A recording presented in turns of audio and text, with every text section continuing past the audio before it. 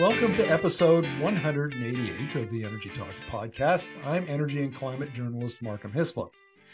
Now, many of you will know about Alberta's pause, its moratorium on wind and solar development for 7 months.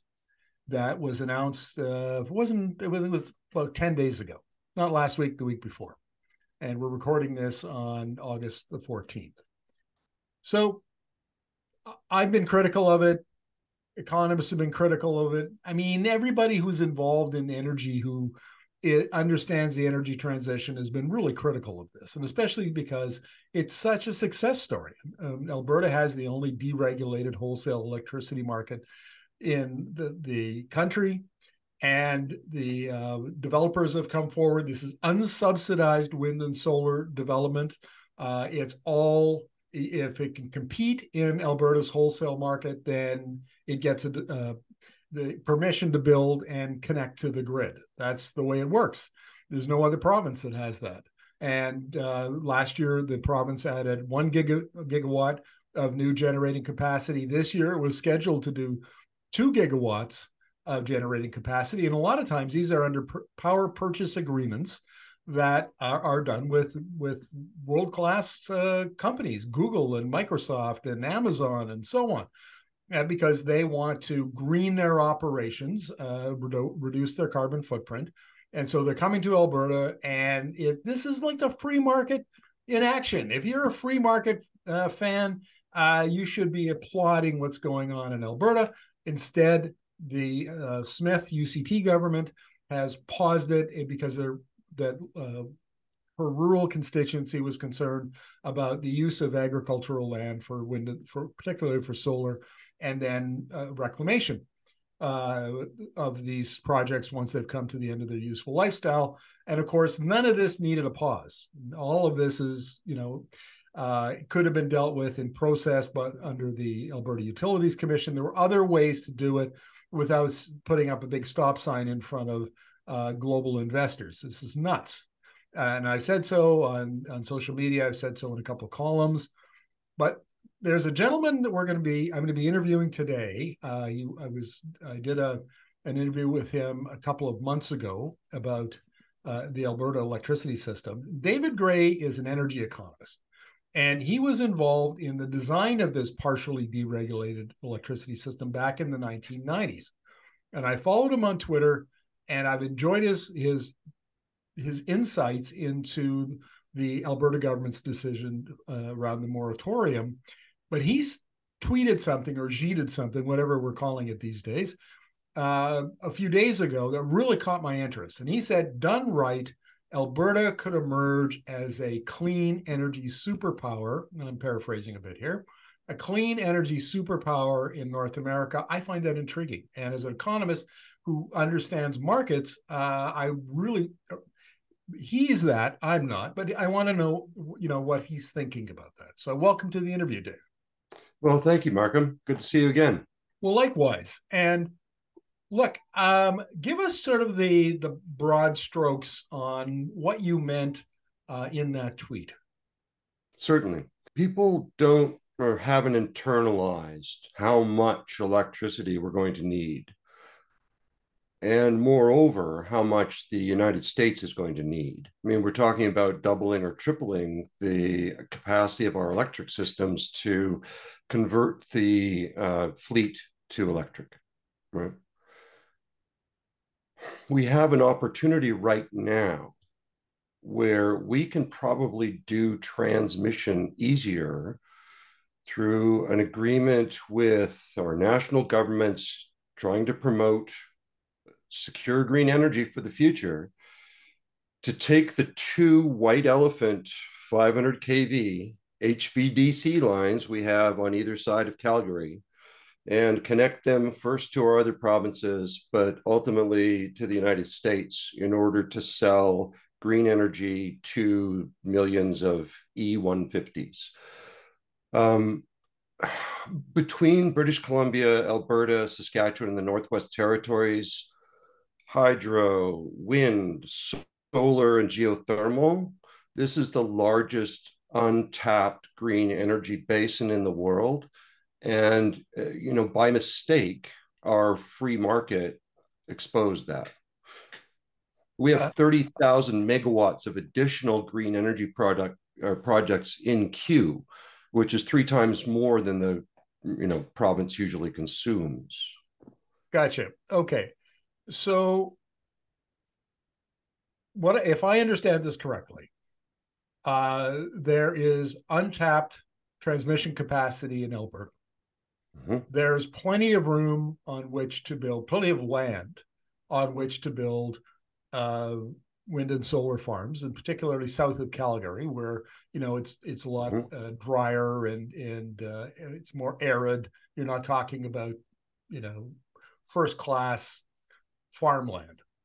Um, it has already has a wholesale market, which is a huge advantage. Mm-hmm. I mean, on and on. And then the one thing that I know that you were hinting at, but you didn't mention in particular, is there's very little east-west trade between the four western provinces. So BC and Manitoba are both hydro provinces, and in the middle, Saskatchewan and Alberta have been first coal, and now they'll be mostly replacing that coal with natural gas. And so there's an opportunity here to trade, to build interties between those four provinces so that Mm-hmm. we can basically use the hydro dams in the bookend provinces for kind of like storage for renewables. Yeah. And then there's an opportunity to get in. I mean, many of these provinces are already tapped into the Western, I forget what the name of that Western electricity market is in The the Pacific. world's largest machine. The Western Electric Coordinating Council is the world's largest machine, the largest interconnected thing ever made by man. Okay, there you go. They're already, so those provinces are for the most part already trading north and south with their American neighbors. Tiny, tiny little insignificant bits, but except for Manitoba and British Columbia. Those two are, Yes, yes. exactly right. Alberta is Okay. not, it has a little bit of trade with Montana. So by building out the wind and solar capacity, storage capacity, building interties, taking better advantage of those that unused capacity on these two high voltage transmission lines, combined with the solar resource, the wind resource, and the wholesale market, if that system were properly designed, Alberta would go gangbusters and have enormous amounts of electricity to export. It would support the other provinces in their decarbonization efforts. It would be able to decarbonize much of its own industry, like the oil sands and other petrochemicals up in the Edmonton area, on and on and on. So why are we faced with And we this? make boatloads of money, just boatloads of money. it, it Which you astonishes. think would appeal to Albertans? You would think so. It would be lovely for us to hedge our bets, maybe just a little, just in case it turns out that the climate crisis is accepted finally to be a real problem, and people act on it. But in case that happens, maybe let's try an alternative industry that's not going to step on anybody's toes. I mean, if wind or solar can't compete with thermal generation, then in our marketplace, they won't get picked, right? I mean, it really is, as you said, the freest of market type of fundamentals that's going to make this work. And like I say, we have got more potential than we can ever possibly use internally. And that is the real shame, that we've got ourselves in these provincial silos, first on energy policy, but then in these political silos where, for what can only be, fairly obvious, socio-political targeting reasons, they've launched this cruise missile at enviro barbies like me. Okay, I'm gonna let that one pass because I want to ask you again. Okay, let's start picking apart the components of this system that could be the Sure. potential system. And let's start with the unused transmission capacity. Please explain the history of those transmission lines and why, because they're high voltage, that's important, and why they're only half full.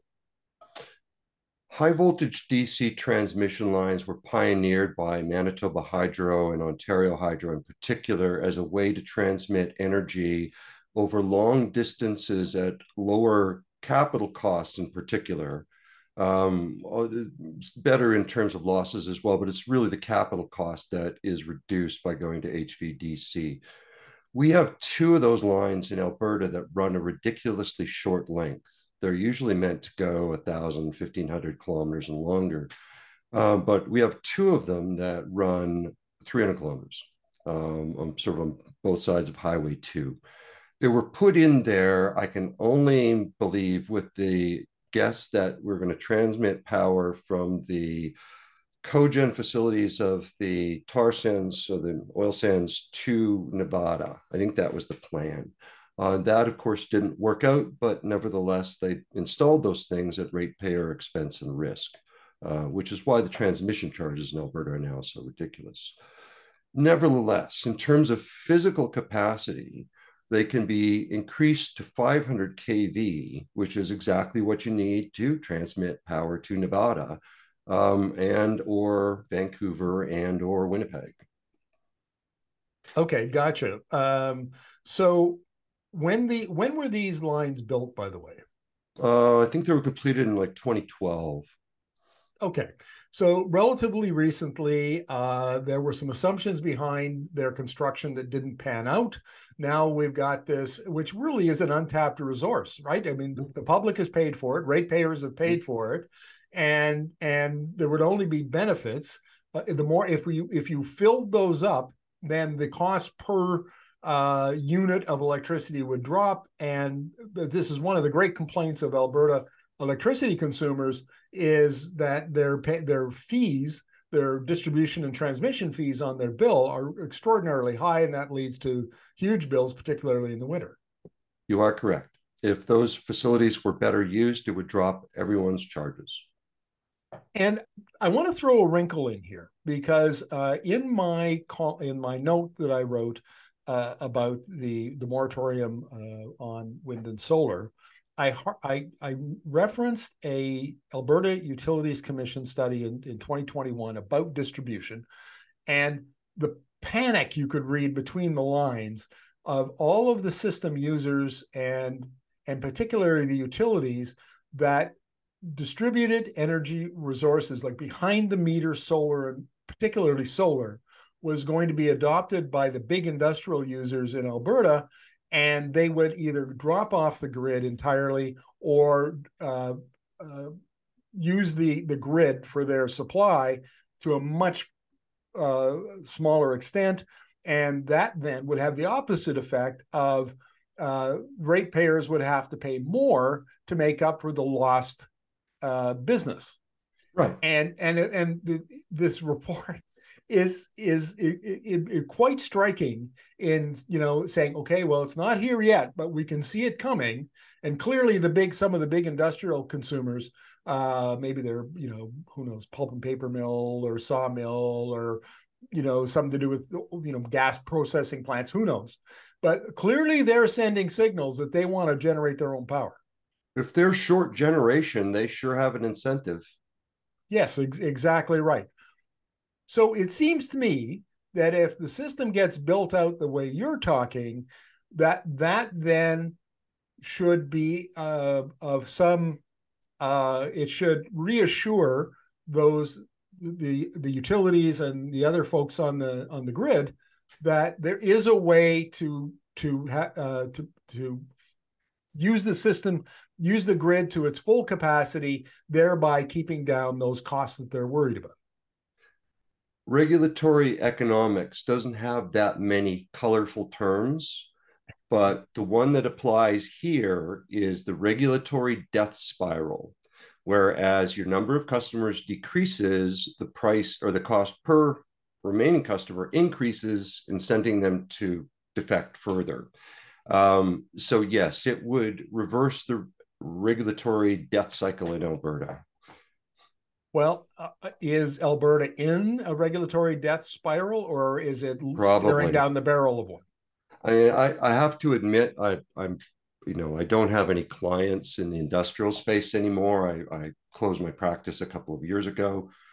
And so I can only imagine what they've been going through with prices, going up as they have. I mean, but that's the bottom line incentive for anybody who's having to buy power off the grid, is that by the time you add the transmission and energy charges together, you're looking at, half a buck a kilowatt hour. It's not conducive to economic development of any sector other than private jets for electricity executives. Okay, gotcha. All right. So we've established that there is ample spare capacity on these HVDC lines. That's a big competitive advantage for Alberta. Mm-hmm. The next one is the wholesale electricity market. And I have to confess, this is how that market operates, and all of the intricacies is a bit over my head. So please, uh, wholesale Alberta wholesale electricity market 101, give us the basics. So the Alberta wholesale electricity market was set up to take and transition away from the regulated generators to something where they're competing on a supply and demand basis, hour by hour, every day. Um, and it's open for other parties to enter and provide generation with the theoretical benefits that come with that of bankruptcy, because that's how nature reprices capital assets, when they're out of date. Flexibility in terms of what generation comes on and off, and then this ability that's been very attractive to the renewable sector of being able to come to agreements with customers in the space, get online with your own generation and match the two together. So that's been why green energy has taken off in Alberta. Theoretically, this could work, at any scale. It could be 10 times the size. There are other electricity markets that are much larger. Unfortunately, we have several structural problems with our market that make it similar to Texas. And of course, until someone builds bigger interties, we have a real physical constraint on what we can do just within the square borders of Alberta. But if you could wave a magic wand and get the provinces to cooperate with the feds on creating some sort of a market between them and a market for export, and I would also add a market for carbon offsets, we could turn Calgary into a green energy trading center hub for all of Western Canada, Western US, and you know, put to bed some of the issues we have of being a legacy hydrocarbon producer by being smart about energy in the future. We'll get to the carbon credits in a moment. One of the work that I've done in the U.S., uh, there are different types of market. Like there's the 5 minutes, what is it? 5 minute forward market, the Mm-hmm. hour forward market. And it seems like states like California that are at the forefront of this are coming up with these different types of markets that helps to smooth out the trading and smooth out the transactions that are taking place in the market. Can you Mm-hmm. explain what some of those types of markets are and how they might be integrated into what Alberta is currently doing? So the biggest challenge we have in Alberta is that it has a unique electric market design. It's an energy only market, meaning if you generate zero, you get paid zero, which has all sorts of implications. It has a marginal pricing scheme such that everyone gets paid whatever the highest price offer that is accepted is paid. And it allows a very unusual thing called economic withholding, which allows the generators that have the largest market share, if they have enough market power, to raise the price in unpredictable and capricious ways. It's not a great model for smooth transition from forward to present. And it's a great misapplication of a spot market. But let's move on to markets that work. And they all have these features in common, that they trade in the forwards. So those markets that you talked about, 5 minutes forward, an hour forward, a day forward, a month forward, that's where supply and demand are balanced in properly functioning markets. If you know there's going to be a new tax coming on, you can price for that and, go out and contract against those risks. We don't have that here. We have a spot market that's maladapted to try and be a forwards market using some jiggery pokery that was popular in the 90s. If we had if we had the same market for electricity we have for natural gas, there's no limit to how big you could make it. Yeah, that's a point you made in the interview you did with me a couple of months ago when we talked about economic withholding. And so for listeners who haven't had a chance to watch that interview with Dave, he goes in and he talks about economic withholding in some detail. And so we don't have to do it here. You can either find it by scrolling back through our YouTube channel, or you can find it in the electricity playlist. That's probably the quickest way to get to it. So what is it about the natural gas market that is so much better designed than the electricity market in Alberta? It has three characteristics: that the thing being traded, which is a gas promise in the future for a given amount of money, is firm, meaning that the provider guarantees to produce it for you. It's physical, meaning you take possession of it and can resell it if that is your incentive, and forward. So all the balancing of supply and demand is happening as far ahead of the spot market as possible, and the spot market only serves as an imbalance market. Okay, so given the fact that Alberta already has a well-designed market for one commodity, why have we, because I've never heard anybody say that, oh, we do it really well in natural gas, why don't we just do the same thing in electricity? So your suggestion is new. And I say that, I follow a number of the energy economists in Alberta, people like Blake Schaefer and Andrew Leach. And with respect to them, maybe they have mentioned it and I missed it. But certainly this is not a hot topic of conversation in the local Tim Hortons. And I suspect it's not in the Department of Energy or the AUC or any place else where it needs to be. So why are we not hearing about it? As you were framing the question, I'm reminded of a wrinkle in the EPCOR distribution tariffs, where for small commercial customers, they charge by the kilowatt. For customers between 50 and 150, they charge by the kilovolt amp, which, if you understand electricity, is just slightly different. And then bigger ones, they charge by the kilowatt again. And so I asked them, why do you do that? Well, it's the way we've always done it, right?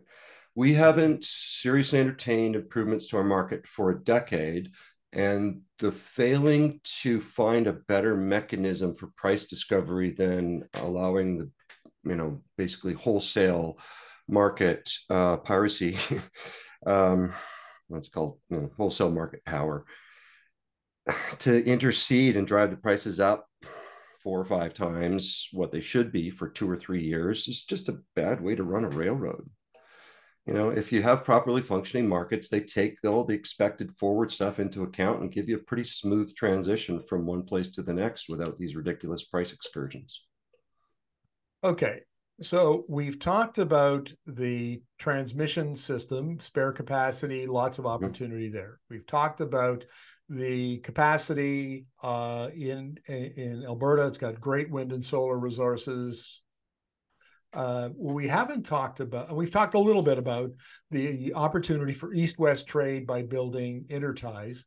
And I guess I need to point this out to our listeners, is that if you go to the US, and on Twitter, I mentioned a couple of times that a few weeks ago, I participated in a US Energy Association technical press briefing. And so there was a panel of 4 journalists. I was one of them, and there was a panel of four executives who came from the regional transmission organizations, the RTOs, which is part of the planning infrastructure in the U.S. And the RTOs cover as many as 13 or 15 states. And there's 7 or 8 of them, 9 of them, something like that in the U.S. And then at the federal level, you have FERC, the Federal Energy Regulatory Commission, and Canada has none of that. So if we're going to talk about, we're going to do some regional electricity system planning.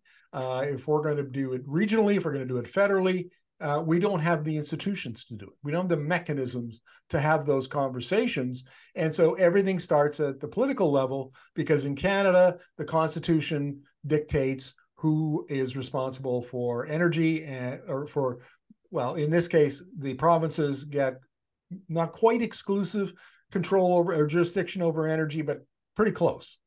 And so the way the electricity systems have grown up here is we have essentially 10 little islands that don't talk to each other, don't trade with each other. They do their own thing, and they don't worry about what the neighboring province is doing. And in fact, they occasionally, when they do cooperate, they usually get into big fights like Quebec and Newfoundland and Labrador have done. Mm-hmm. So that's the history here. And it's a long history, 125 years of history.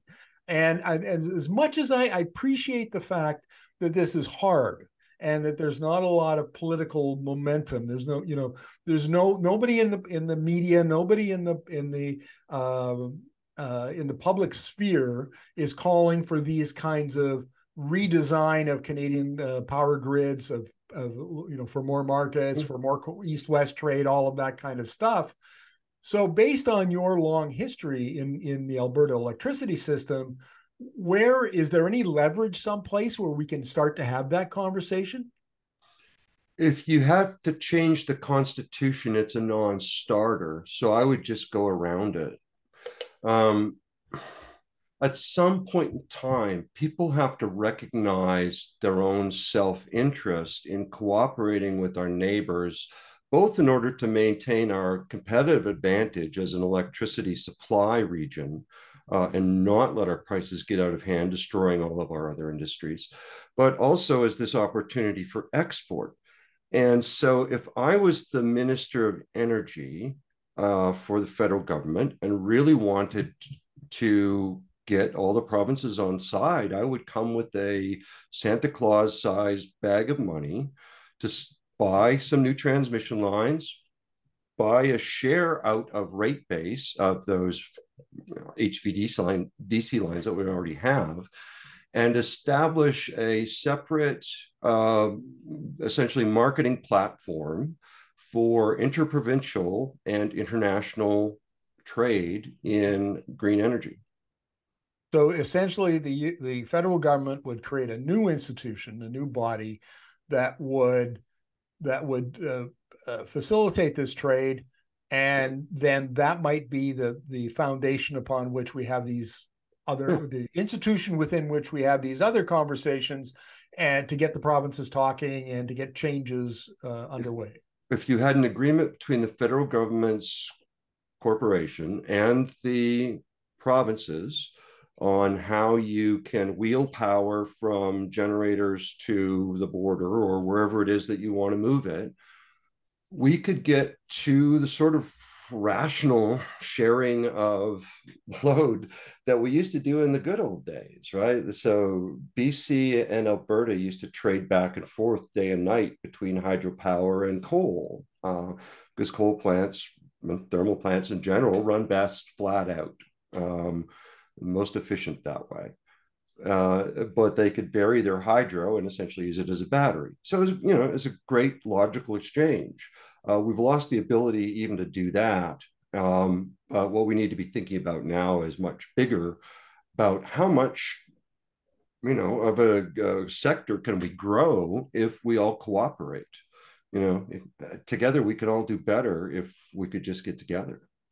There's another advantage here that seems to me that it would benefit all provinces, but particularly Alberta. And that is the ability to use that new system to foster innovation. And I'm thinking in particular in a couple of areas. Geothermal would be one, closed loop Yeah. geothermal. Yep. Ever Technologies out of Calgary has got this amazing system Mm-hmm. where you're essentially using oil sands drilling techniques. You're basically using drilling, you're drilling pipe into the ground and joining them up to make like a radiator. Mm-hmm. And then the Earth's heat heats up the pipe, it heats Yeah. up the water, and you not only have hot water, which you can use for process industry, as process heat for like petrochemicals or the oil sands, and you can make electricity with it. So that's one area. And then there are other things like methane pyrolysis to generate hydrogen, and hydrogen. The idea has been floated that you use surplus wind and solar to make hydrogen. You put it down in salt caverns and so on, and you store that. And then when you need it, it's like having natural gas, and you put it into these power plants that are now have gas turbines. You have now instead you have dual fuel turbines that can run on natural gas or hydrogen, and that's your dispatchable power in the middle of winter when it's 40 below and you really Mm-hmm. need it. And it seems like that this is we talk about it a little bit, but we talk about these innovations as if they're disconnected from the Alberta power grid, from the system. Whereas if we took this approach that you're talking about and we built this new system, then that would incentivize the ever technologies and geothermal, anybody else who's innovating in that kind of space. It would incentivize innovation around hydrogen as for use in power generation, and who knows what else it would incentivize, probably a lot. And that would be a huge missed opportunity that if we don't do that. Biggest in our history. Okay, that's that's discouraging, Dave. I'm an It's economist. I'm supposed to be, yeah. I know. Yeah, journalists have the same disease. We're it's kind of supposed to stick to the facts and the evidence. it literally would be hundreds of billions of dollars of energy. I mean, there we have, like I say, people have put in 30,000 megawatts of projects in queue, knowing that we're never going to be able to develop 30,000 megawatts of green energy in our closed system, because the opportunity is there if we ever open up. Okay, so And there's $4 trillion chasing green um, generation opportunities. $4 trillion.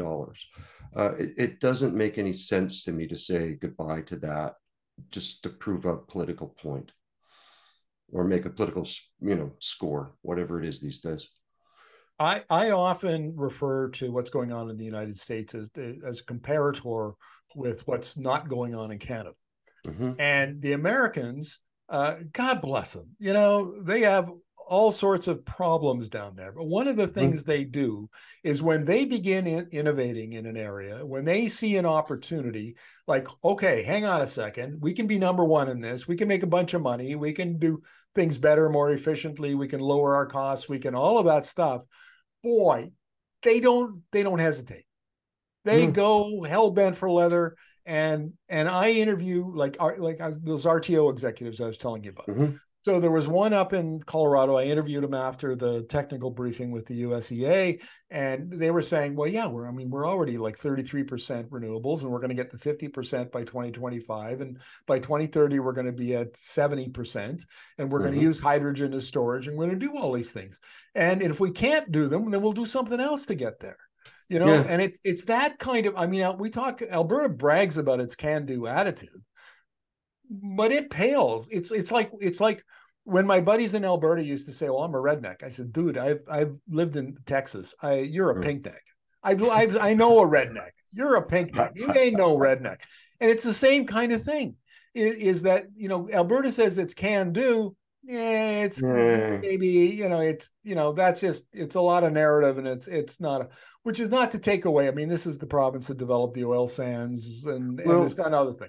But we on need this subject, on this topic, it is a can not do attitude.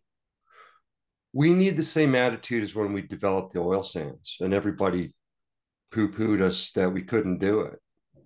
Um, this is bigger than the oil sands.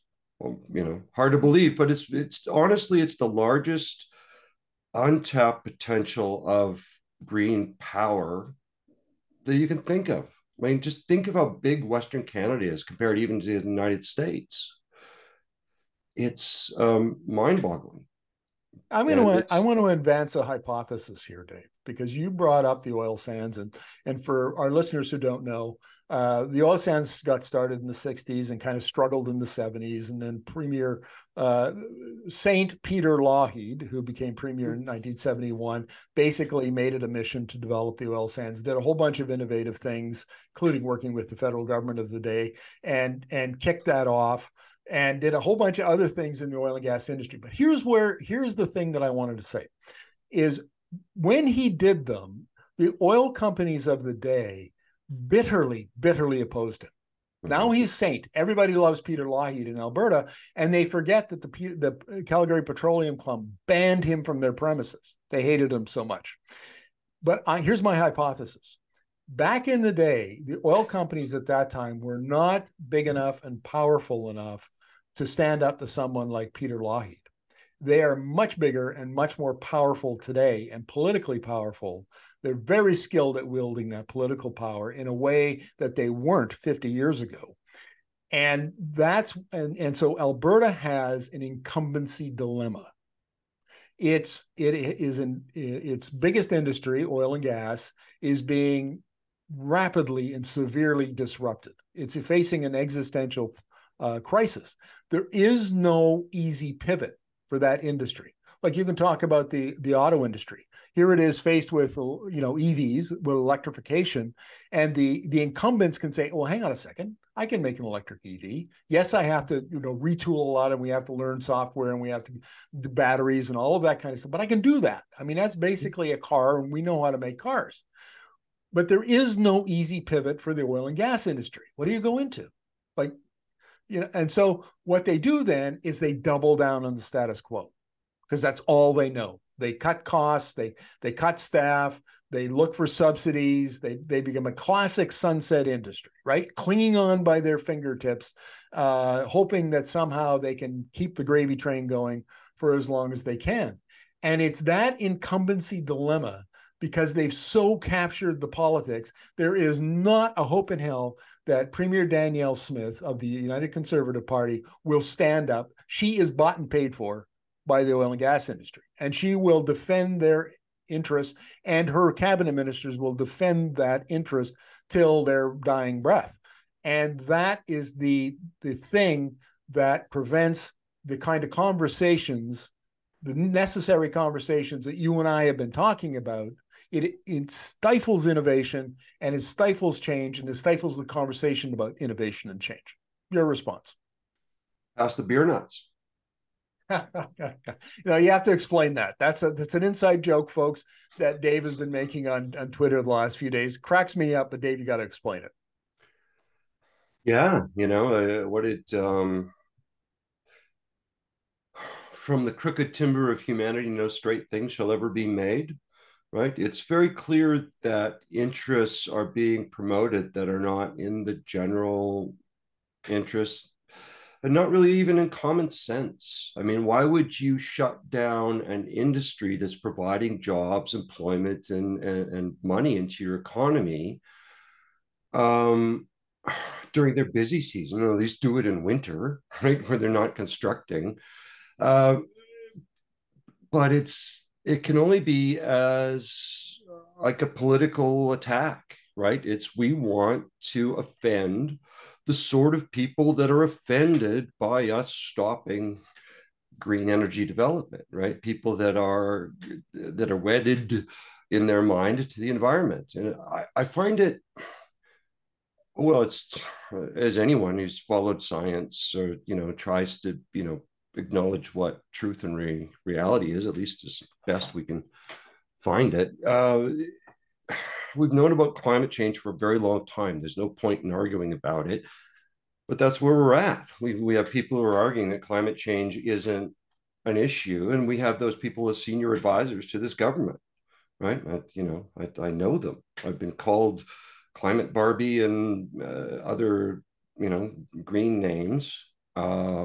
Yes, you have. uh, by people that I know, and they're great in oil and gas. Man, I do full credit to what they know about oil and gas, but man, they don't get that we have a real problem. And it doesn't matter if we find it troublesome or inconvenient. I hate to quote Al Gore, it's, inconvenient, but becoming pretty self-evident that whether we like it or not, the world is moving past oil pretty quickly now. Right. And I want to make the point here is that's the climate argument.